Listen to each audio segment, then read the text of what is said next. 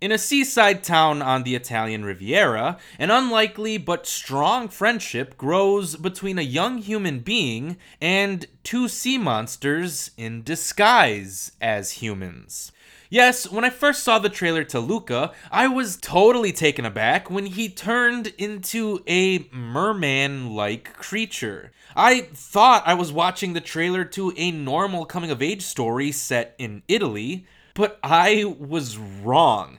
It instantly reminded me of the trailer for Spies in Disguise. You know, the moment when Will Smith abruptly turns into a pigeon for some reason. However, I would argue that Luca is a much better movie than Spies in Disguise. It may not be one of Pixar's best films. It doesn't even compare to the remarkably mature and surprisingly existential Soul from last year, but it's still a good one nonetheless. I would probably compare Luca to A Bug's Life or The Good Dinosaur, two movies that are not considered to be in the upper echelon of Pixar's filmography, but I love those movies anyway.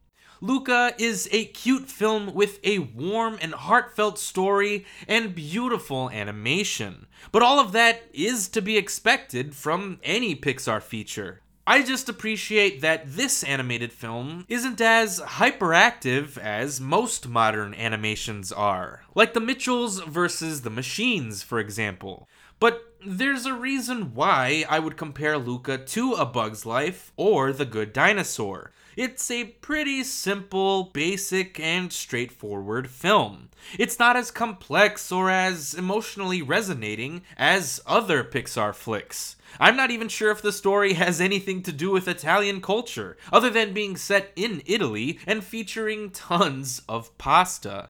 Like, I'm pretty sure this isn't a real saying, but shouting Santa Mozzarella is now my new favorite thing. So Luca is a charming little family-friendly film that I think most people will enjoy. And for that, I would likely give Luca 3.5 out of 5 stars. Thanks for listening.